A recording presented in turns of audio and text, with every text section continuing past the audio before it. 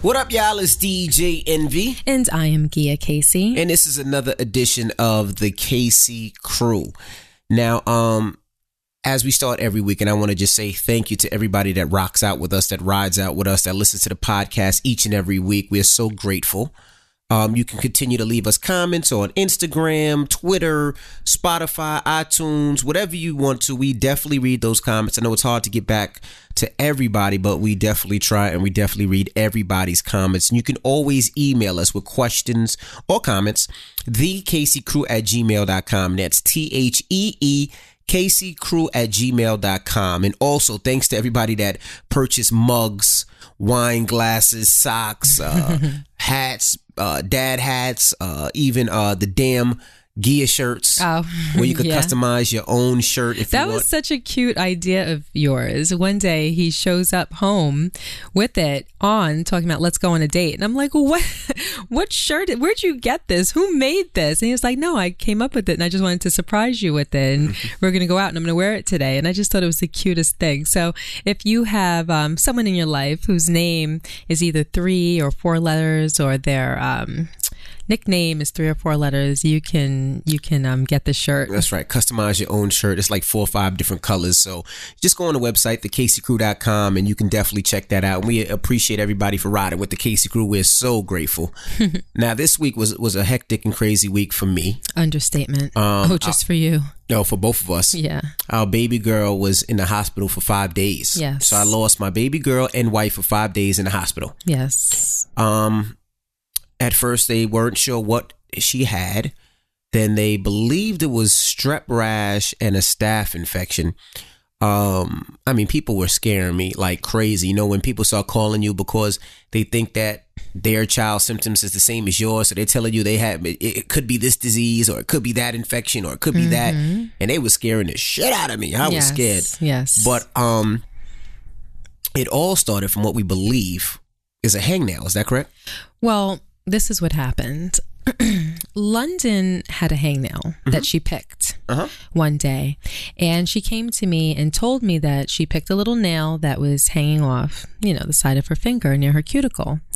And I said, well, sweetie pie, whenever you have a hangnail, do not pick it. You have to let me know. Mommy will cut it with a nail clipper, because what happens is when you pull a hangnail, it creates a small tear in the skin, and bacteria can get in, especially on your hands, because we use our hands throughout the entire day. You're constantly touching something, and there aren't that many people that walk around with a hand sanitizer. So when you have some type of injury that breaks the skin on the hand, it can be potentially dangerous, because your hands are the most susceptible to bacteria and viruses and things of that nature. Whichever way, she let me know after the fact. So we soaked it in alcohol, right? And I watched it. So it began to blow up with an infection. I don't know if any of you have ever suffered from this before, but I've had it before. Logan has had it before. Jackson has had it before. And it all starts with the hangnail. You pick it, and then the bacteria gets in, and then the tip of your finger begins to get infected and inflamed. So it begins to swell with, usually it has either a clear pus, a yellowish pus, or a green pus. Right. And it becomes so painful. And literally, it feels as though if you even breathe on it, it hurts. You can't touch it. Nothing can come in contact with it. The diagnosis has always been, I've always brought the kids to the doctor, and the diagnosis has always been, you lance it so that you alleviate the pus. You get rid of all of the pus that's in it. You squeeze it. That alleviates the pain. And then you bandage it. And then they put you on oral antibiotics to kill whatever infection is potentially traveling through your body at that point. Now, side note, I've never had one. And the reason I never had one is because of what? Because you use alcohol for everything. Everything. If I if I cut my fingernails too close, I put alcohol on. Yeah, you put alcohol on anything. Yeah, alcohol. And you know what? To be honest, I hear that alcohol isn't the greatest Because when I told the doctor that I soaked her finger in alcohol, she said that that's not the best idea because that irritates the skin. It causes the skin around that's eventually going to fall off. That skin around the infection apparently dies and it's going to fall off. So it causes it to be dry. And then the site where the infection entered the skin becomes red and inflamed, and the alcohol actually agitates that condition. So you're not necessarily supposed to use alcohol as much as you like to use it. But I'm killing the damn. You use it the way that Chris Rock uses Robitussin. Yeah, I use alcohol everything. I want to make sure I ain't got nothing, no diseases, no nothing. Right. So anyway, I brought it to the doctor, and the doctor, I had already lanced it, which means I just pricked it with a sterile needle, and I alleviated the pressure that was causing her pain. She soaked it in soapy water instead of alcohol, and she gave me the antibiotic, the same rundown that I did with Logan and Jackson previously. And we went home. Everything was fine. And then within about 10 to 12 hours, she begins to develop a rash all over her body, particularly in the crevices.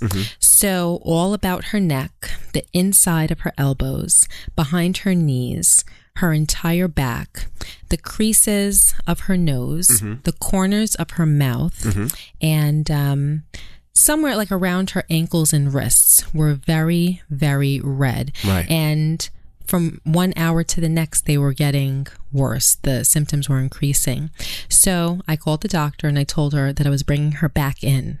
So I brought her back to the doctor's office, and the doctor looked at her and said, and now listen, between the time that I left the house and the 20 minutes that it took to get to the doctor's office, she began to develop these little dots and spots all around her face. And I told the doctor, I said, when I left the house, she didn't have these red dots on her face.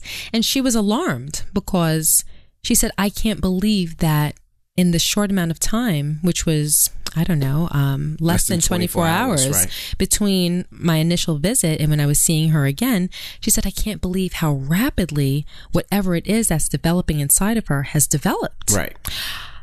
And that alarmed me a little bit because she seemed a little alarmed. She said, well, it looks like a strep rash and maybe a staph infection. And I said, well, you need to explain that to me. So she broke it down a little bit. The details aren't very important. She said, what I need to do is put you on antibiotics for this now. I said, in addition to or instead of the original antibiotics that you gave me. She said, in addition to, because what she gave her the antibiotics for the first day was a bacterial infection. Now she's saying that with the staph infection, that's viral. So now she needed viral antibiotics. So now she's on both. I take her back home. By the time that I get home and I put her in the bathtub to give her a cool soapy bath to calm her down, I realized that in certain areas where she developed this rash, now she's getting something that looks like blisters, where her skin is beginning to open up and become raw. And it was in some of the worst parts of her body. And it was awful. It was awful. Now the skin is beginning to slaw off. And I called the doctor. She didn't seem too alarmed at this point. She said, just keep an eye on it and let it run its course. I said, okay. She said, if anything drastically changes, give me a ring back. I said, okay. So I watched it for about another 2 hours, and then London became very uncomfortable. Very, very uncomfortable. Very uncomfortable. It started with uncomfortability, and then it turned into pain. And by the second hour that I waited, she's crying. She can't go to sleep. She would fall asleep for maybe 2 or 3 minutes and wake up, Mommy, it hurts, it hurts, it hurts. I said, that's it. We're going to the emergency room. No, it was bad. I mean, it was so bad that you couldn't pick her up because, you know, where you would pick your child up underneath the arms, remember, any crevice on her body, so her armpits was sore, on fire. So you couldn't pick her up. She couldn't go to the bathroom because it would burn. She couldn't, her head and her face was itchy. I mean, she had clothes on and the clothes damn near bothered her. So we had to have her naked. Was bad. And for me as a dad, and I think Gia knows, I go crazy because I feel like I'm helpless because I can't help my child. My daughter's sitting there looking at me like I'm hurt, I'm in pain, and there's nothing you can do. It's nothing you can say. You just can't say abracadabra and the pain is gone. You just can't say take this antibiotic and it's gone.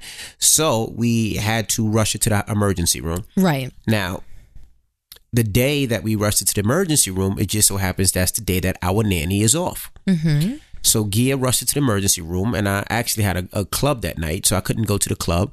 And Gia went to the emergency room, and then I had to hold the fort down. At the house, right. Gia gets to the emergency room.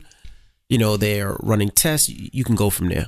So I get her to the emergency room, and the emergency room pediatrician confirms, because realistically, what I thought that was going to happen was that they were going to confirm or deny what my doctor originally told me. Right. I just wondered, I wanted to make sure that she wasn't missing anything and that she didn't get anything wrong. Right. Because like I said, she didn't seem too panicked or concerned when I told her that it was progressing even further. So I wanted to make sure that we got it right.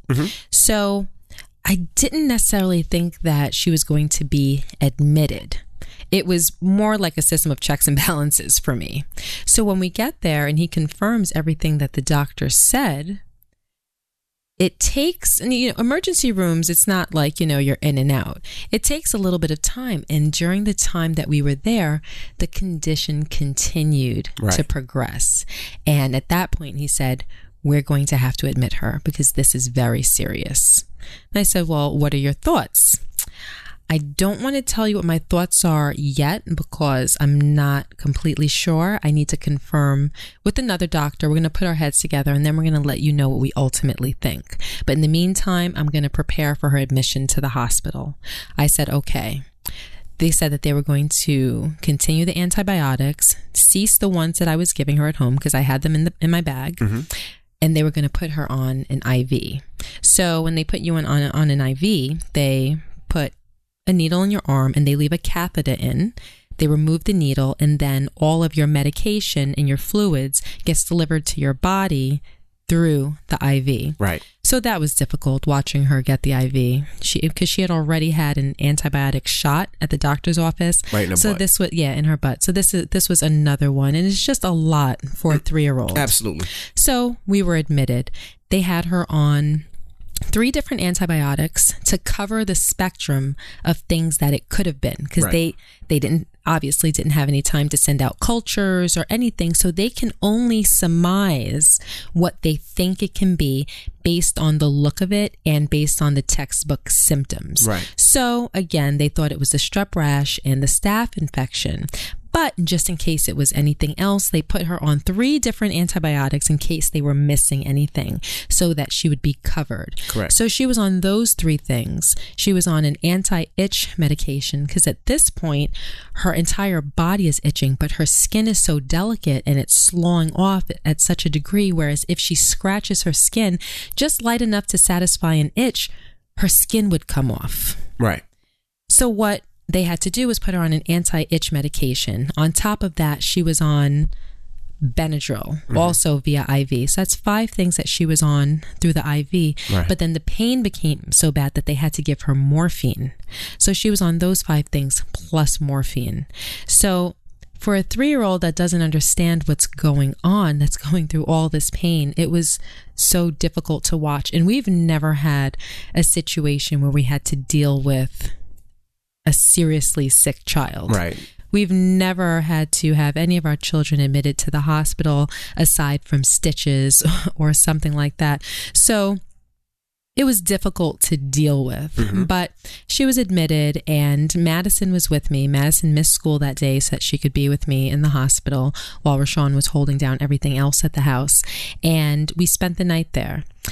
We woke up and I spoke to another pediatrician because first it was the emergency room pediatrician. So now this is the pediatrician that deals with admitted patients. And he told me that the strain of staph infection that she had is something that looks like something called scalding skin syndrome, which means that the staph infection produces a toxin that ultimately burns the skin. Right. And she couldn't remain in that hospital because they needed to put her in a hospital that had a pediatric intensive care unit in case it progressed in a negative way and in case she needed to be treated like a burn victim. Yeah, they need a burn unit. Yes. Right. So there was a burn unit there for pediatric cases. So she had to be transferred to another hospital. So we had to prepare for that. Right. So they, I get back to the hospital now after taking the kids to work. After taking the kids to school, and I had to get to work because, of course, we weren't prepared. So there was no mix. There was interviews. So I went to work. I went to work for about an hour and a half, and then I came back to the hospital. And then when I got to the hospital, I just didn't like everybody's answers. I started getting nervous. I started seeing London just look so, and I don't want to say bad, but she looked defeated. She looked upset. She looked irritable, and there was nothing that I could do at the time. She wasn't her happy little go lucky self. I got nervous. So I did what any parent would do. No, what parents like you would do. I called Dr. Oz. Dr. Oz. Dr. Oz was on vacation. And I told Dr. Oz, look, this is going on with my daughter. I need help. What hospital? Where should I go? Where should I take her? Tell me. Talk to me. And Dr. Oz said, well, you can take her to my hospital where I practice at, which is Columbia in the city. Columbia.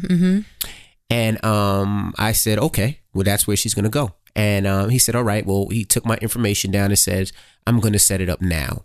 Now, at the same time, they were trying to put her into another hospital in New Jersey, right? Which is Morristown Hospital, which has it's a great hospital for pediatrics. It's a great hospital, period. But it has a very good pediatric hospital, right? So during the time, they were saying that everything has to be approved.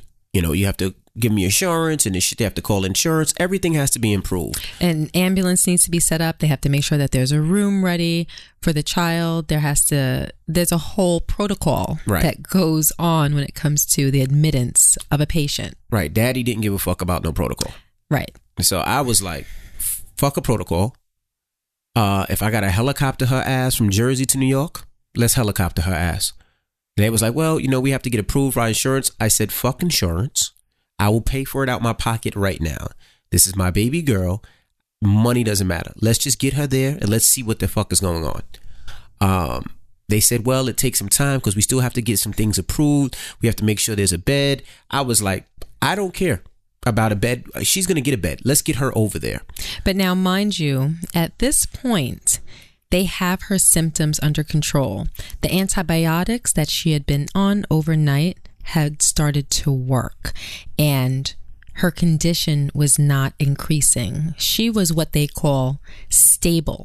Right. So she wasn't in a state of emergency at that point. Because when you're in a state of emergency, it's when your symptoms are developing rapidly and things need to be done quickly. And she was not at that point, which meant that their diagnosis was accurate and the antibiotics were working in her system. So now she's on morphine. So she's comfortable, and her situation isn't developing for the worse. Right. So to get the approval to get her from New Jersey to New York and to get the doctor to accept it and everything took some time. It actually took around 6 hours. Right. 7 hours. Which is normal. Right. At that point, the ambulance to Morristown only took about 2 hours. So I decided that, you know what, let's take her to Morristown because I wanted the infectious pediatric doctor to see her. And as quickly as possible. So instead of going to the city, we took her to Morristown. Right. And they took her. She had to be ambulanced. They took her, and she was admitted there. And a couple of doctors started seeing her. It was it's one of the best pediatrics in Jersey. If you live around there or in the vicinity of, and there's something wrong with your child, if it's an additional 20 minutes and you can make it, I would go there. As opposed to a local hospital that might be more convenient. Right. I won't go to our local hospital again if there's anything wrong with anyone in my family, because this situation taught me that that particular hospital isn't necessarily equipped to handle everything. Right. So if we would have went to Morristown to begin with, we wouldn't have had to have worried about the transfer and approvals and waiting and everything, that was stressful on us, particularly Rashawn as parents, because he was so bent out of shape, not knowing, feeling as though he didn't know what was wrong. I wanted an answer. Like, tell me she has glue. Listen, but what you have to do is understand that in the medical field, everything isn't black and white. I don't like that. And it's science and nature, and you don't necessarily have to like it. I need a name. But that's the way. And they gave us names of what they thought it was. But it's very rare that they are going to tell you without a culture that can give you a solid, definitive answer. They're not going to tell you this is A just by looking at a person. Well, see, my problem with that is... And they have to protect themselves as well. They're going to tell you, and they're going to use terms like, this is what it looks like. This is what it seems to be. I believe that this is what it is. The symptoms indicate that X, Y, and Z. That is the type of language that they use because they have to cover themselves, and they don't want to be wrong. If they're wrong, they don't want a parent coming back and saying, oh, you said it was a staph infection when it's really this. But that's because different conditions can share symptoms. So they try to cover themselves and they try to be as honest as possible. And you took that as they're not being forthcoming. They don't know what they're talking about. Right. They're unclear. You looked at it as a lack of professionalism or a lack of knowledge when I was trying to explain to you that it's not that. And the thing with you is that whenever there's a situation that comes up, you are terribly impulsive. You react too quickly. You panic. You worry. Whereas those characteristics don't benefit a situation. Of course, they're natural to have. I understand that. But it's a lot more beneficial to be calm if you can, to have a level head, to look at a situation for what it is. For me, when something like this happens, it's easy to fall apart and to be upset and to be emotional and to just react. But if I reacted the same way that you were reacting, we would have been in a worse off situation. It's a lot more beneficial to be level-headed, calm, assess the situation, and go into fix-it mode. All right, this is the problem. This is what it looks like. How are we going to fix it? What is the best course of action? How are we going to go about this? What are we going to do to produce the best results? See, but my thing is, I want an answer. When I pull a Mary J. Blige record out my crate, it's Mary J. Blige. If I kill somebody, I'm getting arrested for murder, or if manslaughter. It's something.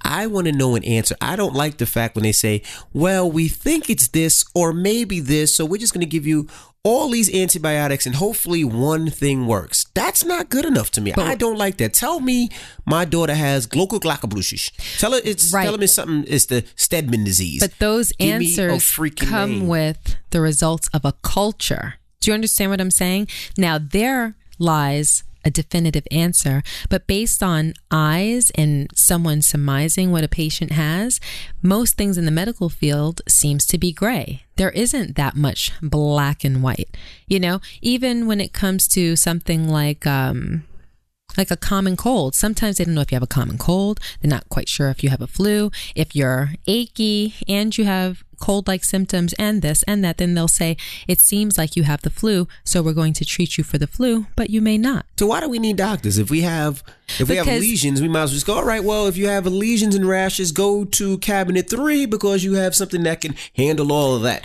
Well, if you have a cold, don't be ridiculous. Cabinet 1 and get something that'll cover all that, because that's basically what they're doing. Yeah, but don't be ridiculous. We've seen this rash. It could be this or it could be that. Take all of this and you'll be good. Because they have all of the information to make the best diagnosis of what it could possibly be. Let's be honest. They have the best information. They have studied this their entire lives, preparing them for diagnosing symptoms like this. Let's be honest. Doctors meant something before the internet was around. Think about it. Let's really think about it. Think about it. See, now you're on the verge of sounding ignorant. No, all right, good.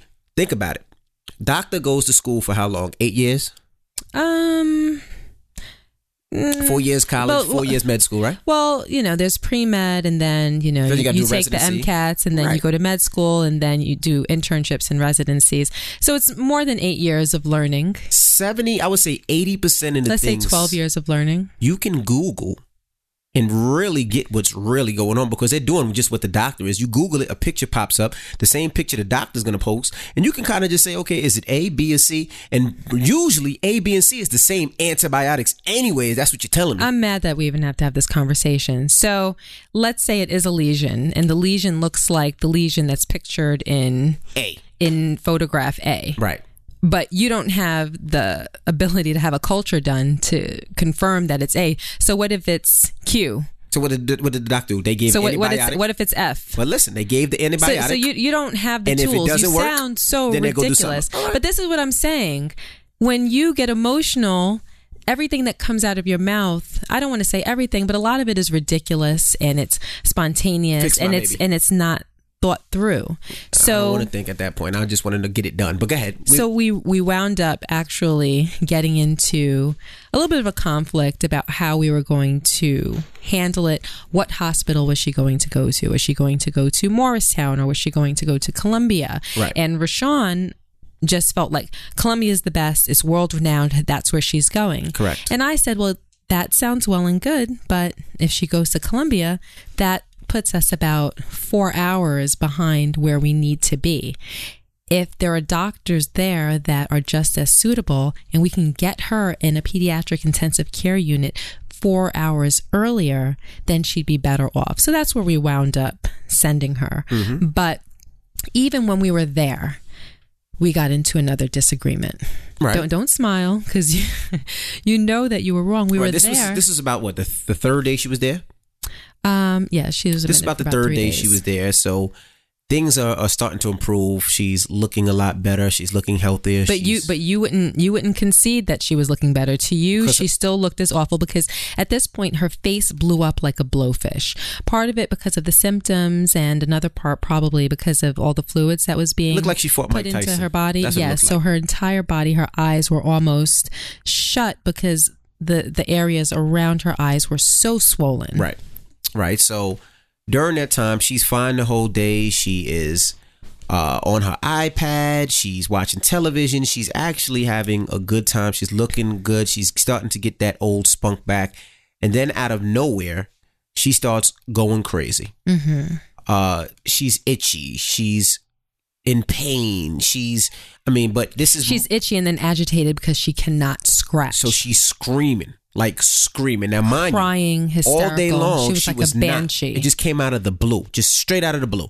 Like just 10 hours fine, 10 hours and 1 minute, screaming, I want to go home, She's going crazy. So I run out the room and go call a nurse, right? She was like, I don't know what's happening to me. Oh my gosh. So I call the nurse. Nurse is like, okay, I'm coming. Nurse is taking her time walking down the hall. The nurse was not taking her time. Yes, she was. She was taking her time is where, walking down the hall. Like, two people see the same situation unfold. You wasn't in the hall. Two people see the same situation unfold, but my interpretation of that same event is so drastically different than your interpretation of the same event. You didn't see the nurse walking down the hall. So the nurse is skipping down the hall, and she gets to the door. And I'm like, all right, come inside. Like, do something. Give her antibiotic. Give her a shot. Give her something. She's screaming. Going crazy. She's, yelling. I want to go home. Oh, my gosh. I'm hurting. I'm itching. She said everything but get me the fuck out of here, pretty much. Help me, right? So the nurse comes to the door, opens up the scrub pack, puts her scrub pack on, puts her gloves on, and then walks in. Right. So my thing was, fuck the scrubs, fuck the gloves, run in here, let's see what's going on, because I have never in my whole entire life heard my daughter scream and yell like that. Right. The only time I ever heard her scream like that is when she came out your vagina. That was it. Awesome. Right? So now my daughter's screaming, and then I felt like she was taking her time. They came in the room before without scrubs on. No, they did not. That one nurse did, and I pointed her out to you. She made a mistake. She's not allowed to do that. And once that situation was contained, the nurses left, and I look at Rashawn, who's sitting in a chair with a complete ice grill on his face, upset, angry, and I said, what's wrong? I'm going to let you say. I don't want to repeat what you said. So. I told you, I said I think that they took their time and they should have rushed. I felt like they should have ran their ass in here and see what was going on with my daughter. It was a little bit more vulgar than that. But yes, you were very, very upset, believing that they took their time. Mm-hmm. And I had to explain to you that it's not that they took their time. There is a protocol. We are on an infectious disease floor of the hospital where London has a staph infection. The child next door might have MRSA. The child down the hall might have something worse than a staph infection and MRSA combined.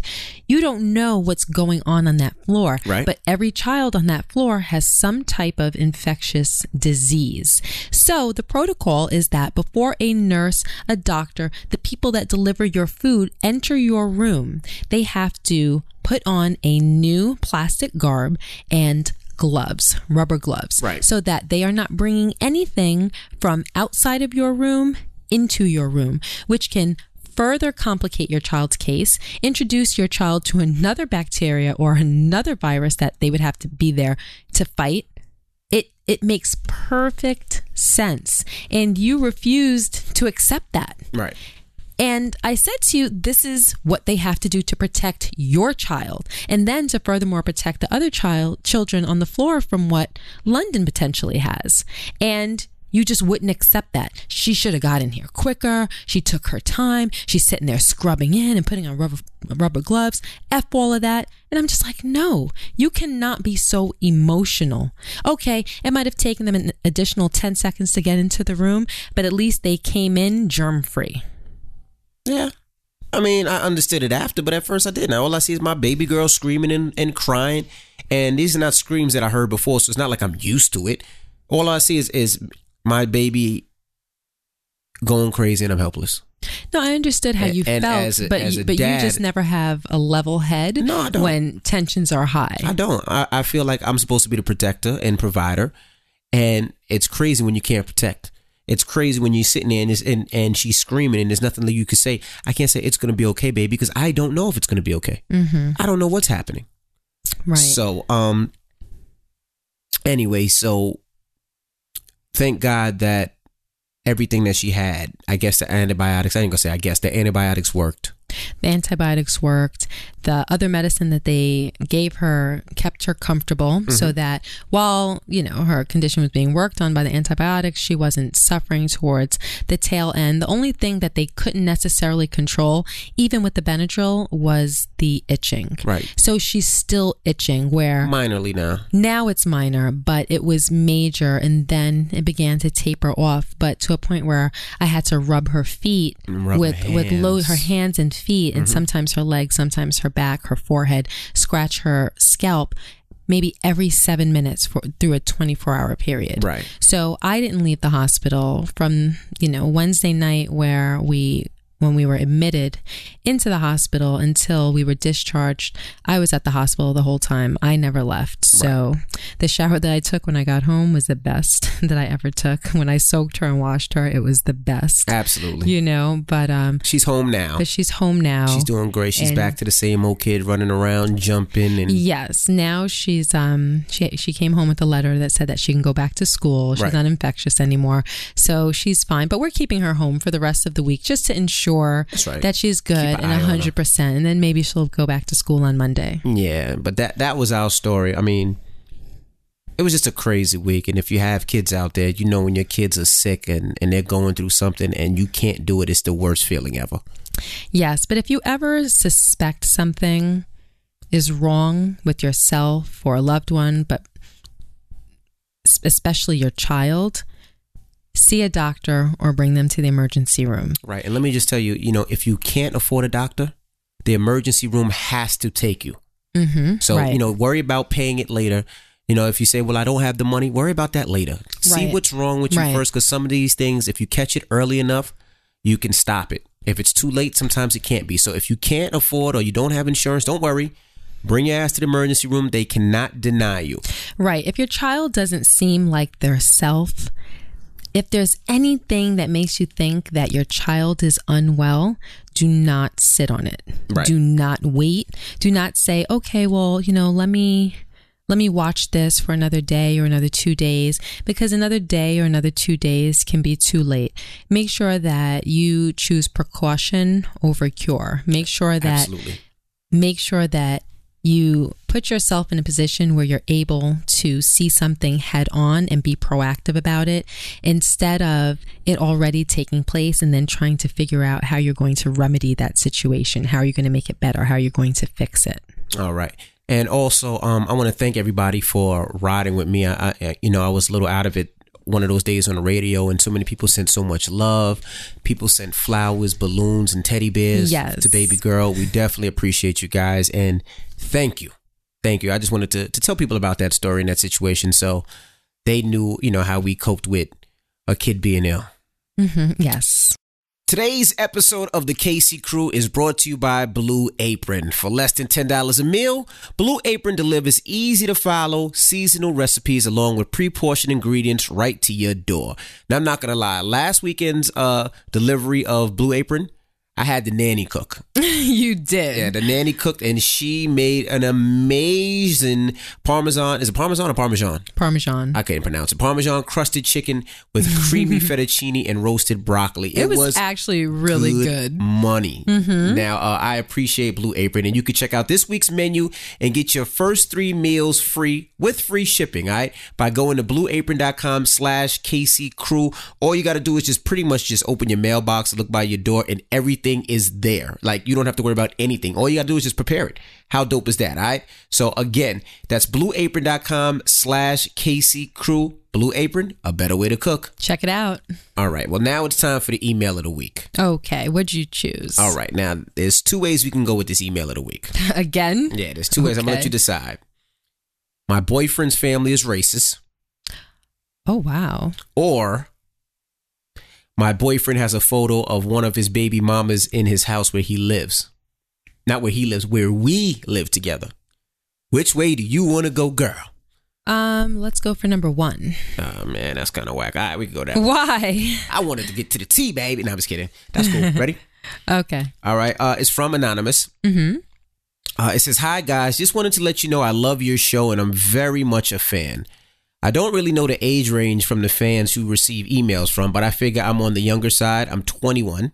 So hopefully this is not at all boring to you." You just said boring. No, I didn't mean boring. I didn't mean it was boring, but you know what I meant. Go ahead. Boring to you. If this email does so happen to make it to the podcast, I would prefer you don't say my name. Let me get down to the issue. Me and my boyfriend have been together for 5 years and we plan on spending our lives together, but there is one little problem. His family is racist. He has a black father, whom he has never had a relationship with, and a white mother. Off the bat, he made it clear to me that his mother's side of the family was racist, and he, because he grew up as a black boy, was treated as such. He stayed away from them and he kept me away from them. He often told me stories of how they would call him a monkey as a child. Wow. Since I've been with him, I pretty much met the majority of them by chance, and it was always awkward. I am an American Ethnic Studies and Criminology major, so none of this is new to me, and I know exactly how to handle it. But there are 2 people that he would that was never uncomfortable taking me around. His mother and his uncle. Me and his mother were great friends the first 2 years of the relationship. Hold on, let me find my spot. 2 years of relationship. After we left college, she began to become distant and rude. It seems to me she felt like he was her boyfriend more than her son, and she was upset that he was moving on and moving in with me. His uncle, on the other hand, has always shown microaggressions and sometimes been blatantly racist. My boyfriend seems to be just as bothered by this as me, and it has led me not to be wanting around his family. We have had money problems. We don't have any money problems. I'm not taking any food out the fridge. Wait. Let me read this again. This is not me, I swear. This is the way she wrote it. It says, "We have been having money problems. I'm taking no food in the fridge and no electricity." I think she means no. I'm talking no food in the fridge and no. So they do have money problems. Right. I'm reading it just how she wrote it. No, I understand. He has turned to his family for money, which has led to some very interesting and racist conversations. Wow. I'm not a very prideful person, but I'd rather starve and be without power before I take money from his family. Mm-hmm. He, on the other hand, feels food and power is more important in the grand scheme of things. And he asked him for everything. I would never ask him to choose, but this is all too much for me. I also feel like the money problems are starting to cause more arguments. I know you guys have been together since college. Did you ever have money troubles? How did you deal? More importantly, how should I deal with his racist family? So she's either black or African American as well, right? We don't know. I mean, she could be any other than white, that maybe they have, but I assume it's African American. She's okay. So she's non-white. Correct. Okay. What do you think? What do you mean? What? You want your ignorant husband to answer? I didn't call you ignorant. I said that there are times where your behavior can be ignorant and irrational. Okay. Let me see. How do I say this the right way? I say enjoy your boyfriend and your future husband and fuck them crack ass crackers. That's how I really honestly feel. I'm sorry. Serious? Let me tell you what I mean. If you're racist. Hold on a minute. What? You are bugging right now. In my opinion. Yo, hold on. Just look at me right now. You are bugging. In my opinion, if you are racist and you really care about what a person's skin tone is, you are the most disrespectful, disgusting person on the face of this planet. God made all of us, and it doesn't matter if you're black, if you're white, if you're Asian, or what you are. If you can't stand a person because of the way that they look, I have no respect for you. I don't want to talk to you. I don't want you around me. I don't even want you patronizing me. You should be able to look at somebody and say, I like them because of who they are, where they come from, and the type of person that they are. Not because one is a lighter complexion, or one has a darker complexion, or one is a brown complexion, or one's eyes is a little chinkier, or one's hair is a little this way. It doesn't. What? I'm just being honest. Okay, so listen, in the pursuit of your honesty, you are using racial slurs. Oh. That are not okay.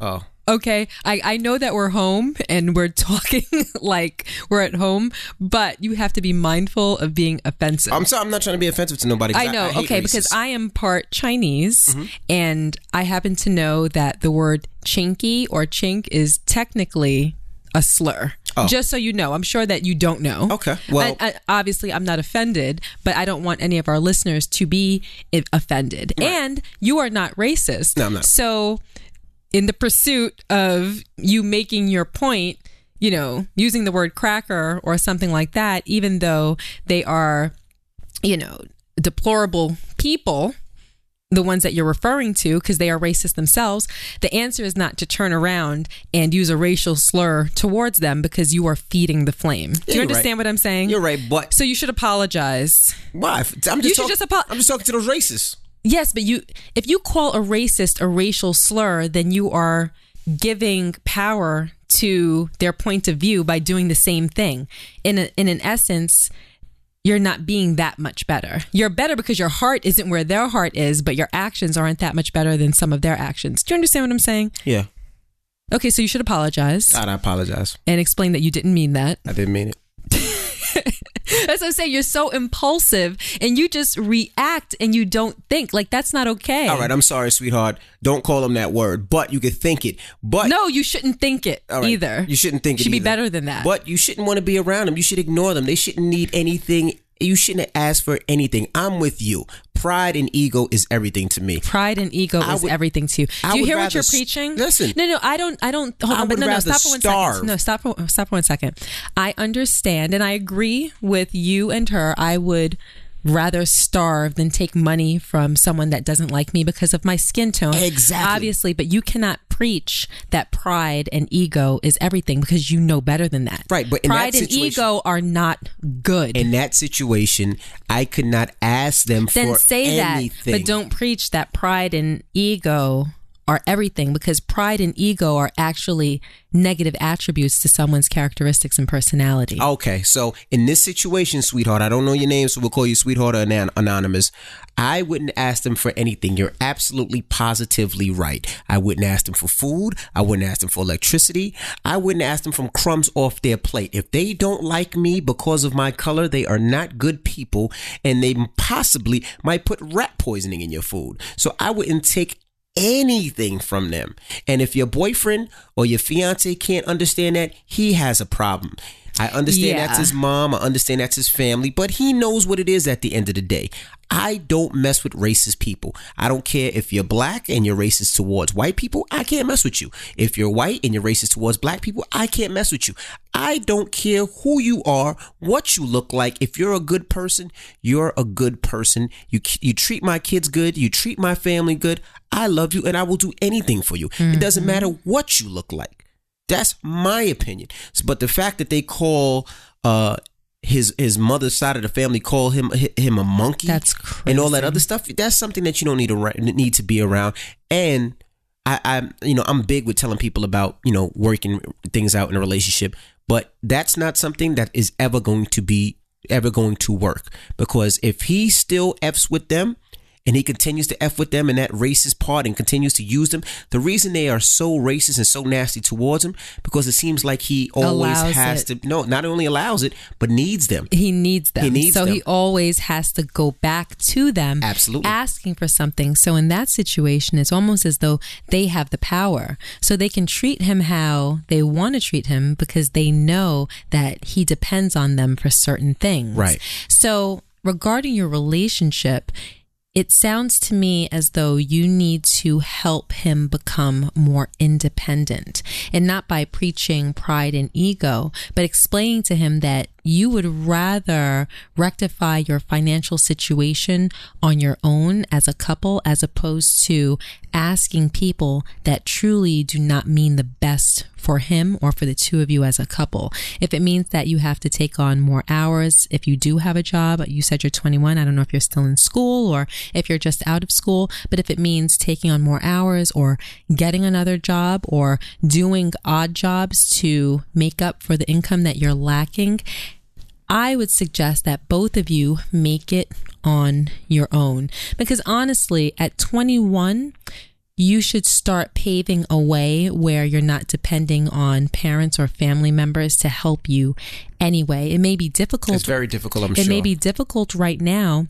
But if you have to live in a 1-bedroom studio or whatever, it's better that you pave the way and teach yourself that responsibility, because learning how to not depend on other people for your basic needs is more important than anything at this stage in your life. Because a lot of times when you depend on family members, you become comfortable, and it doesn't teach you that drive. It doesn't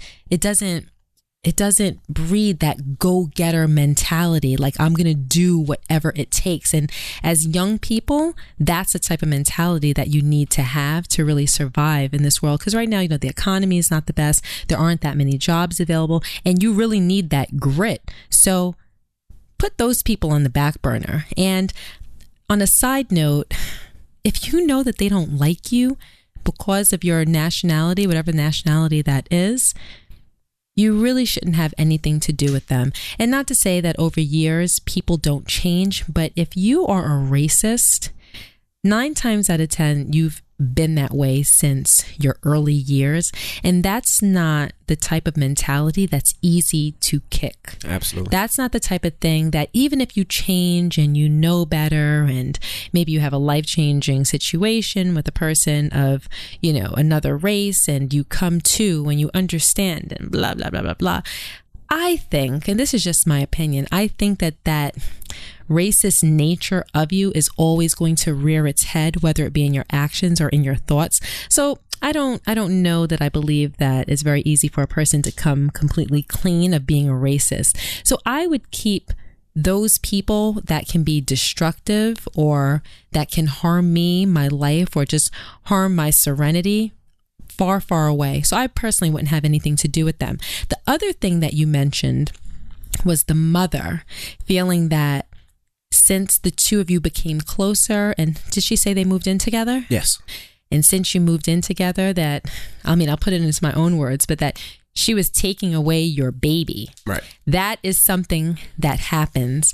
Mothers that are close to their sons, and it doesn't seem like they were too close, but close enough, typically have a bond. And you see that happen over and over and over again, where a mother-in-law becomes jealous of their son's girlfriend or wife because it comes across as though they need their mothers less. They spend less time with their mothers because that female person in their life, that void is being filled now. Right. Whereas you had it with your mother. You might have called your mother for, this problem or that advice, or all of those needs that would typically be met by a female, by their mother, is now being met by another female. And maybe it is a measure of human nature that mother is now feeling depleted because her son doesn't need her in the same way because he's getting what he needs from you. And you see that happen. That's something you see so often.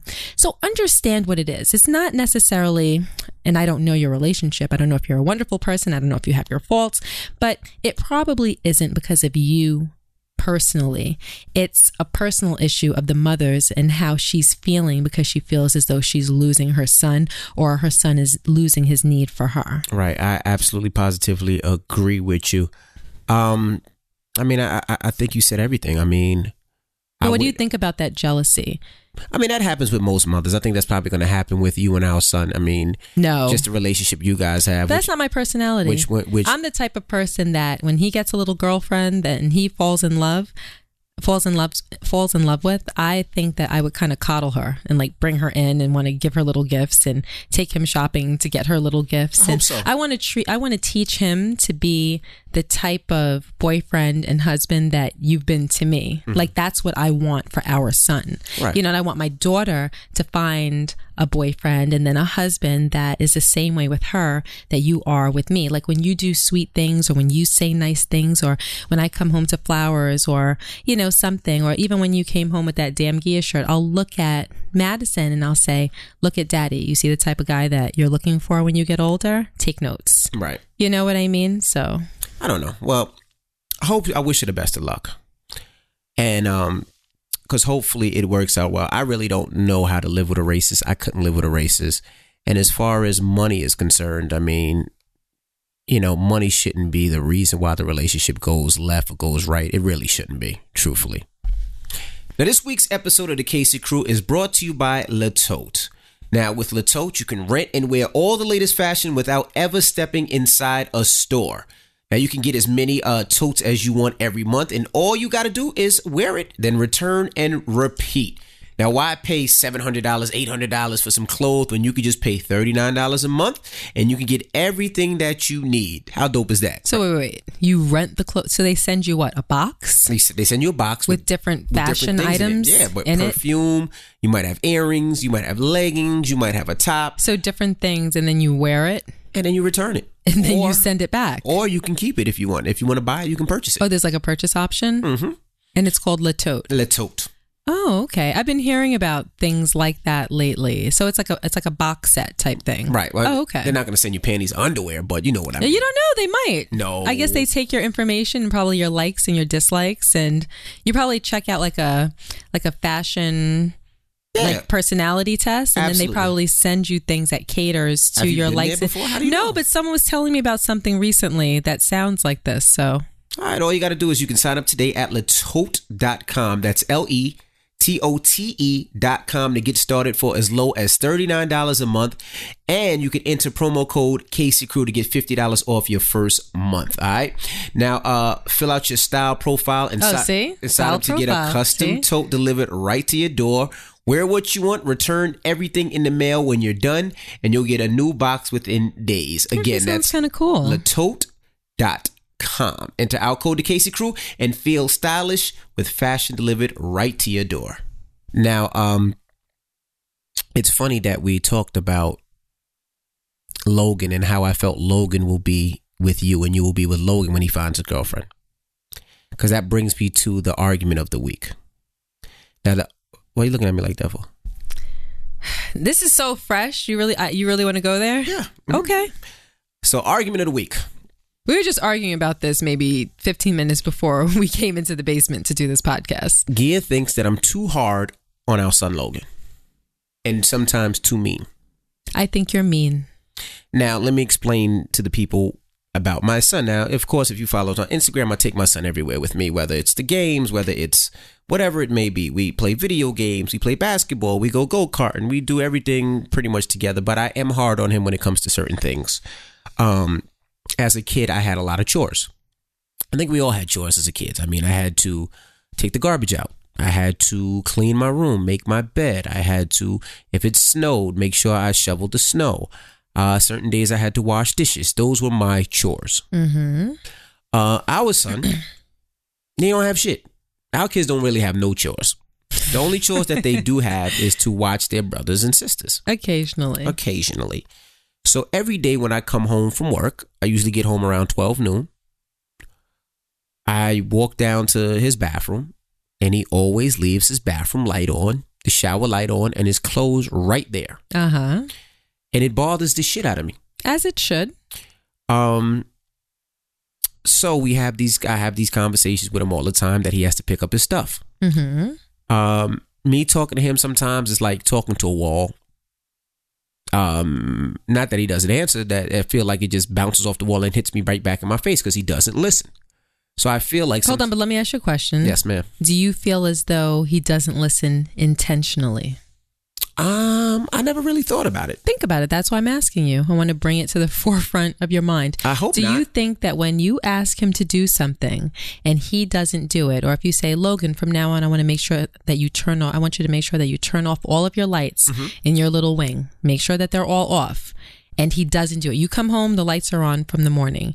Do you think that he intentionally left the lights on to say, you know what, today I'm just going to spite my dad? No, I think he forgets. Yes, you think he forgets. I think he forgets. Go ahead. But if your dad has a problem with it and he screams at you and you get in trouble and you get grounded for it, I would make sure when I left for school that there would be a note on the door to say, before you leave, turn off all the lights, pick up my clothes. Right. So I'm pretty mean to him because I want him to listen. And I feel like sometimes people take kindness for weakness. You've said this before with me all the time. So, but the difference is I'm a grown ass man and he's a young ass boy. But I feel there's no real difference. Yes, let me finish. But I feel with Logan, just about human nature. There's no real difference. I feel you baby him a lot. I don't baby Logan. Yes, you do. I feel like in this household, you give the kids a democracy where we can all talk about what's the problem. And sometimes I'm not talking. I agree. Matter of fact, it's not that I'm not talking. I don't want to talk. What I say, you do. If you don't want to do, you move the fuck out. That's pretty much what it is. I understand. But since you created this democracy. It's not a democracy because democracy lends itself to the idea that all of their opinions really feed into the final decision. It does. We take their opinions into account and then we make the final decisions. Like if it's you, me, Madison, and Logan, we each don't have 1/4 input. Right. You and I have 50% input and we take into consideration their thoughts and opinions, and then we make the decision. But I don't even want to give that. That's not a democracy. That, if you're putting it in government terms, that's a government that's in tune with their people. All right, let me explain a situation, right? Okay, I'm going to give you an example, right? Me and you are laying in bed. Madison and Logan are downstairs, right? They call upstairs, and Madison says, Dad, Logan won't give me back my phone. Okay. I say, put Logan on the phone. I'm saying, Logan, give her back her phone. He says, I will. I signed in on Snapchat on her phone. I just want her to delete my information, my name, my password. I said, okay, she will. He goes, yeah, but I want her password to her phone because I want to make sure she deletes it. I said, no, it doesn't work like that. I said, give her back her phone. She will delete your information. If she doesn't, she's in trouble. Capiche? Capiche. Hang up. Bleep. They call back. I don't answer. They come upstairs. They knock on our door. And I'm like, I don't want to talk to y'all if it's about this damn phone. Right? Right. So they don't come in the room. And Madison says he still has my cell phone. So I say, if I have to get up out this bed, it's going to be holy shit in this house. Right. So Logan begins to explain to me that he doesn't want to give Madison back her phone because he's scared Madison will steal his password. But that's not what I said. I said, give Madison back her phone and Madison will delete your username and password in the phone. Right. But he didn't believe that she was actually going to do that. Right. But this is my thing. And he didn't trust you to see to it that she was going to do that. So he felt the compelling need to explain to you because he didn't believe that you understood his point of view and what his concern was. But at this point, it's a dictatorship. Do what the fuck I say. I understand that as well. Chill the fuck out. But you didn't. So now you're in trouble. Now I got to bust your ass. But not because of, it's because you didn't listen. Because that's what I told you. And that's what Logan does. Logan doesn't listen. He always has to explain. And sometimes the explanation is what gets you in trouble. Right. Like the other day, another example. I come home and I'm like, babe, I said, Logan, I went in your bathroom light is on and there's clothes on the floor. And what does he say? You was right there this one. Well, I had already had a talk with him on how he needs to deal with you from this point forward, because he also thinks that he's a little lawyer. So he talks so much and he explains himself so much that a simple, you know what, I was wrong, I'm going to try to do better from now on, I am sorry, would do. And he loses sight of that. So I had a talk with him earlier, and then lo and behold, he and I are sitting in the library talking. You come home. I guess you went upstairs and checked his bathroom, and the light was on, and whatever else you found. Clothes were on the floor. Whatever else you found faults with in his little section. And then you come downstairs and you say that, what did you say to him? Your clothes are upstairs on the floor. I said, didn't we have this conversation before? Your light is on and the clothes are on the floor. And he responded by saying, I don't think so. I think I put it away. You're like, oh, word? You want to go upstairs and go check? You want to come? You want me to show you the clothes that you left on the floor? And he was like, okay. So he gets up and the two of you are about to walk upstairs. And my mind fast forwarded into what this was about to become. Yep. I stopped him. I said, so Logan, like, what are you doing? I think I put all my clothes away. I said, but Daddy just came from your room and told you that your clothes are on the floor. So obviously they are on the floor. So if you think that you put them in the hamper and you did not, what you're thinking is you're wrong, because Daddy just witnessed it on the floor. So what are you doing? You're going to go and walk all the way back upstairs and down the hall and into your wing so that Daddy can prove to you that your clothes are there when he already told you. Like, he's not mistaking your clothes for Madison's clothes or anyone else's. So you're just exasperating the situation. So by the time that you get up there and you're like, oh, my clothes are on the floor, now at that point he's livid and he's going to yoke you up and it's going to be a problem. So instead of giving credence to the fact that he saw your clothes there and saying, you know what, Dad, I'm sorry, I must have forgotten, it won't happen again, I apologize. You're going to go the wrong route and create a completely bad situation all the way around, because he's already been pissed off with you for like a week straight about the same stuff. Right. So he stopped and repeated what I told him to say to you. And, you know, we have the problem again. But what I'm trying to tell you about Logan is that I think that he genuinely forgets. He is not trying to antagonize you. And you claim all the time that you forget about numerous things. There are numerous things that I will threaten you about. I will say, if you don't, you keep, this is a problem, this is something I don't like, and you continue to do it. And what is your excuse a vast majority of the time? I forget. But the difference is, I forgot. You're grown and you have responsibilities and you have things on your mind. No, I just think that is genetics. I think that he has inherited your forgetful nature, and he forgets. He is such an amazing kid. He's such a loving child. He's not going to do anything to upset you on purpose. He has to fight against his own nature to keep you happy. Do you understand what I'm saying? Mm-hmm. So today, now this is why it all came back to the forefront today. Today, Logan woke up. Well, actually, last night he went to bed and he wasn't well. He woke up this morning. He still wasn't well. He was having stomach cramps. There was a problem, but he had no fever. Right. So I sent him to school.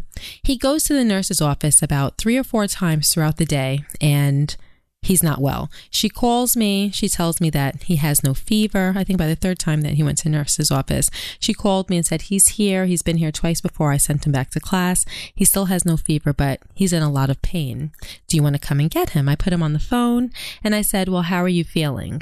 He said, I feel so bad, Mom. I could hear in his voice that he was on the verge of tears. Mm-hmm. So I said, you know what? Now, mind you, this is an hour before dismissal. So I said to Rashawn, I said, you know what? You should go and pick him up from school. Rashawn's response was? Nah. No, it was, nah, let his ass stay there. Yeah. What do you mean let his ass stay there? So I said to you, why would we let him sit in the nurse's office for an hour sick? Meanwhile, there's no way I'm going to let him take the school bus home because he's not feeling well. Why would you just let him sit there instead of picking him up now as opposed to picking him up in an hour? No, because I feel as though he just thinks that he can call his mommy and tell his mommy that he's sick and his mommy's going to come and pick him up. Well, it was not only that, but also I walked into his room today and the same thing that we had an argument about yesterday and we had a conversation about yesterday was there again. Right. So your sick child can stay in the nurse's office with his stomach cramping. But then he would have to think as a about punishment. It was only 30, 40 minutes. No, it was an hour. It was actually a solid hour that he would have had to have stayed there. Stomach ache. But this is my point. There's no difference between the stomach ache he has in school and the stomach he has in house. You cannot let that. No, he wouldn't remember anything. You know what he's going to walk away thinking? You know what? My father's a mean F-U-C-K. That is what he's going to walk away thinking. But he would clean up his room every day. No, he wouldn't. He would just sit there and there would be like this burning flame of like, I don't know, of resentment that he would start to build for you because you're agitated about certain things that you think that he can do better in the house. Now it's like it's causing you to treat him mean overall, where you're not nice and sweet to him the way that you used to be. So now it's like a thing, and it's your job as a parent to break that. You can't be as simple-minded as a 13-year-old and deal with him on his level. You have to rise above that and oversee the whole situation and say, well, this is the problem and this is how I have to handle it as a parent to produce the best results. You can't get on his level and be like, oh, word, he's sick, let his ass stay there. Because how do you sound? Yeah. How do you sound? I mean, you're right. I mean, I was upset because we had this conversation every day. Right. And then today I come home and his stuff is still there. You and I get into a big argument of me telling you that you're mean. Right. And you're mean for mean's sake. Like you get nothing from it. Yeah, you're right. I was wrong. This is we're not talking about this argument so I can say that I was right. I'm just telling people what we were arguing about. We tell them about everything. You were right. I was mean. I was being a mean little bastard. You was right. I was wrong. Right. So then Logan gets home. And we all had a talk. Had a conversation. Because I do agree with you that he does need to be more responsible. Mm-hmm. And he needs to take his role in the house a little bit more seriously. Right. So we all had a talk. And don't you think that talking to him in a disciplinary way, but in a kind way, got through to him a lot better than if you were yelling at him, screaming at him, and threatening his life? We'll see tomorrow. Now I'm asking, in that moment, how did you feel? I didn't feel anyway. I mean, it always feels good to have conversations in our house, but we'll see what happens. No, I want to know, did you feel as though he was more receptive to you? You admitted that maybe at times you could be mean to him. I did. But it was all being born from the idea that he's constantly disappointing you in certain ways. Right. So when you explain to somebody, like even if you're wrong, when you explain to them where you're coming from, even though they might have been hurt by you, at least they can understand where you're coming from. Right. You know, they don't have to agree with you, but at least they can be like, you know what, he's been a jerk, but at least I understand why. And that can start to restore the relationship as opposed to, you know, you keep going down the wrong path and just exasperating it. Right. I mean, you're right. I mean, having that conversation was better than screaming at him or threatening his life. But no, you're absolutely right. You know, we had a conversation and hopefully that, you know, he understands and he'll remember in the morning. And I'm sure if he doesn't, you'll remind him before he kisses you on the way out. You sure those lights are off? The lights are off? I'm sure you will. But, you sure you brought down your tray with your food? Okay. You know, hopefully it sinks in. And you know what? I just don't want him to be, and he's not like this now, but I just don't want him to be that kid that doesn't, respect is not the word I'm looking for, but the little things and just takes things for granted. That's what I'm looking for. I just don't want him to be that person that takes things for granted. Take things for granted like what? Like even though we have a nanny and we have help, that you feel like, oh, I ain't got to clean my room or I ain't got to turn off the lights. Oh, yeah. No, they're not raised that way though. But I just want to make sure that stays with him, you know. I just want to make sure he's that kid. That he's grounded. That he treats. I think that's what you're saying. Yeah, the janitor like the president. You know, he treats the janitor like the principal. But Rashawn, he is I got to tell you, it bothers me. You kind of tapped on that earlier, and it bothers me that would even be a concern of yours, especially when it comes to that kid. Like that, like right now, you saying that makes me feel a little bothered, honestly. No, he does. Like my heart is beating a little fast right now because Logan is the sweetest, most compassionate kid that I've ever known. I mean, right. One time we went to a Yankees game. This was how many? This was just months ago, maybe 6 months ago. 6 months? Does that sound about right? It was a while ago. I don't remember. We went to a Yankees game, and during the game, I wasn't hungry. And then when we were leaving, I was hungry. And I said, the kids are tired. I don't want to stop on the way home. Let me just grab some fast food from the stadium, and I'll take it with me. So we're walking out. I grabbed my bag of food. I got the kids some fries and burgers and whatnot so we could all eat a little bit more on the way home. And we walked through the front. Parking lot. We walked through the front. We walked through the parking lot, and then we came out like on the other side. And there was a homeless person that was there. He was just sitting on the side, and he had a sign. And we walked past, and Logan read the sign, and he looked at me and he said, "So, Mom, we're just going to pass him like that and not give him anything?"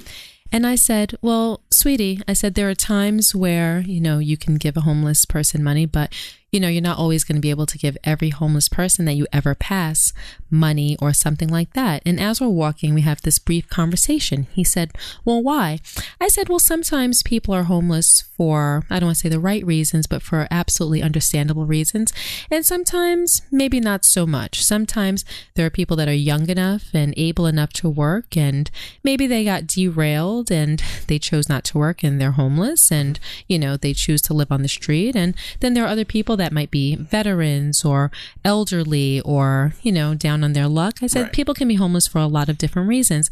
I said, a lot of times when I pass a homeless person, I decide whether I want to give them money or something else. I said, but usually I would prefer, I said, and I've done this on several occasions, and I did this once with Logan prior. I said, if I see a homeless person that I want to do something for, I might go and stop and get them food and bring it back to them and give them food. And Logan actually did that with me once before, so I could, kind of teach him. Right. So we passed. Now we're about a block away from this homeless person, and it took about a block's distance for us to have this conversation. And he said, "All right, Mom," because the whole time he's still begging me, "Mom, can we at least give him $10? Can we give him $20? Can we give him something?" And I said, "You know what? All right, maybe." He said, "Well, better yet, can we give him our food?" I said, "Is that what you would like to do?" And he said, "Yes." He said, "Can you guys start to walk back with me?" So then we started walking back towards him, and he walked halfway between we were standing where the homeless person was sitting. Then he came back to me and he said, "Mom, can I give him your Coke?" Because I had a Coke. And he took it, and then he ran and he spoke to him for a little while. They sat there and had a little conversation, and I asked him afterwards, he's like, "Oh, well, how are you? What is your day like? Are you okay? Do you feel okay? Do you need any medicine?" He asked him all these questions. He gave him the food. And then afterwards, Logan gave him a big hug and held him and squeezed him tight. And I think you took out your phone and took a picture, right? And the homeless guy said, "God bless him." And said, "God bless you." Right. That is Logan's heart.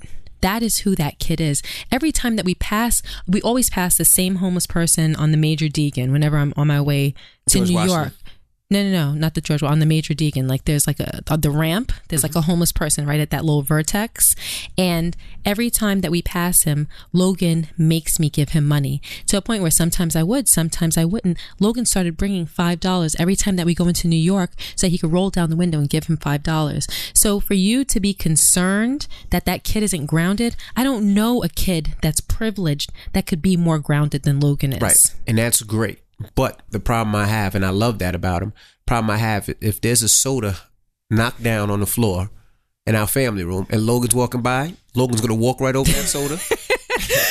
That's about being lazy and irresponsible. That's not about being grounded. Well, maybe so let's not mix the two up. Then one time I remember coming home and, sometimes when it snows. He always does the right thing where other people are concerned. When it snows, don't talk about that. You don't talk that way about my son. When it snows sometimes, before the plow comes, we have to shovel right by the gate so the gate can open. And I get home one day and I see Madison out there shoveling the snow. Yes. Because she knows. He is lazy. Yes. She knows that that I have to get in the driveway. And Madison's out there in her pajamas. And Logan, I come home, Logan's upstairs playing video games. Like, what's up, Pop? What's up? While his sister's out there shoveling the gate. Yeah. So he is lazy. So maybe that's the word I'm looking for. Yes, he's lazy. So he'll always treat the janitor like the president. So we had a great conversation today, and hopefully that changes. And I just wanted to say thank you. I mean, sometimes in a relationship, you have to check your partner. And checking doesn't necessarily mean nasty or negative or argument. It's just a conversation. And you checked me the last couple of days from everything, from the hospital to this. And I needed it. And I'll say thank you. Mm-hmm. You're welcome.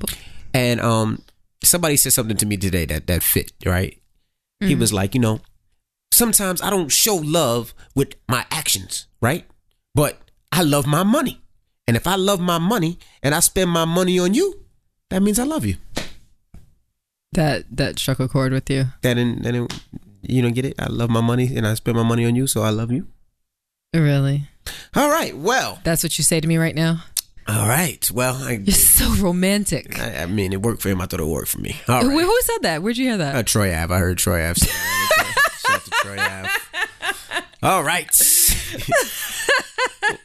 Well, again, shout out to everybody that listens to us each and every week. And this is a personal episode. Thank you for checking me. I appreciate it. You're welcome, Give me a kiss. Pie. You're all the way over there. You can give me a kiss when we walk out of here. No, make one. No, because I'll knock over all this stuff, all this equipment in front of me. You're right. You could blow me a kissy. No, that's going to sound whack if I do that on there. I'd be like, Okay. It'll sound whack if I catch it. Yeah. Okay, go ahead. But again, we appreciate you guys for riding with us. Again, the email is thekcrew, THEEKCcrew@gmail.com if you want to holler at us. And don't forget, we appreciate everybody buying your baseball hats, your fitteds, your mugs, your wine glasses, your socks, your damn Gia shirts. If you want to check out the merchandise we have, just hit up thekcrew.com. Now we're on our way to the emergency room. So speaking on something that we talked about earlier, Rashawn is feeling a pain in his calf. Not calf, but I don't even, what's this? That's your calf, dummy. I thought the calf was the back. It's like, no, that's your calf. The whole thing is the Human calf? Anatomy 101. The whole thing is the calf? The whole back, right? What you're touching. It's like the front. That's your calf, Rashawn. Right, well, it's all part of the calf muscle. Okay. I'm glad I got you around. Okay. So anyway, he's feeling a pain in his calf. Okay. I just want to say it too. So I'm concerned that it might be a blood clot. Just the way that he's describing the pain or the discomfort. Would you describe it more as pain? Discomfort. Yeah. I'm worried because sometimes you hear about, blood clots that develop in a certain part of your body and can travel to your brain or something. So we're going to hang these mics up, hop in the car and head to the emergency room in Morristown. Right. And make sure that you are okay. Make sure that you're not having like a little hypochondriac episode. I think I might be, but I'd rather the doctor be like, I'm good. Yeah. So I can feel good. We'll take an x-ray. Right. And whatnot. So thank you guys for rocking with us. We enjoyed talking to you today. That's right. I'm DJ Envy. And I am Gia Casey. And that was another edition of The Casey Crew. Spread love. Toodles.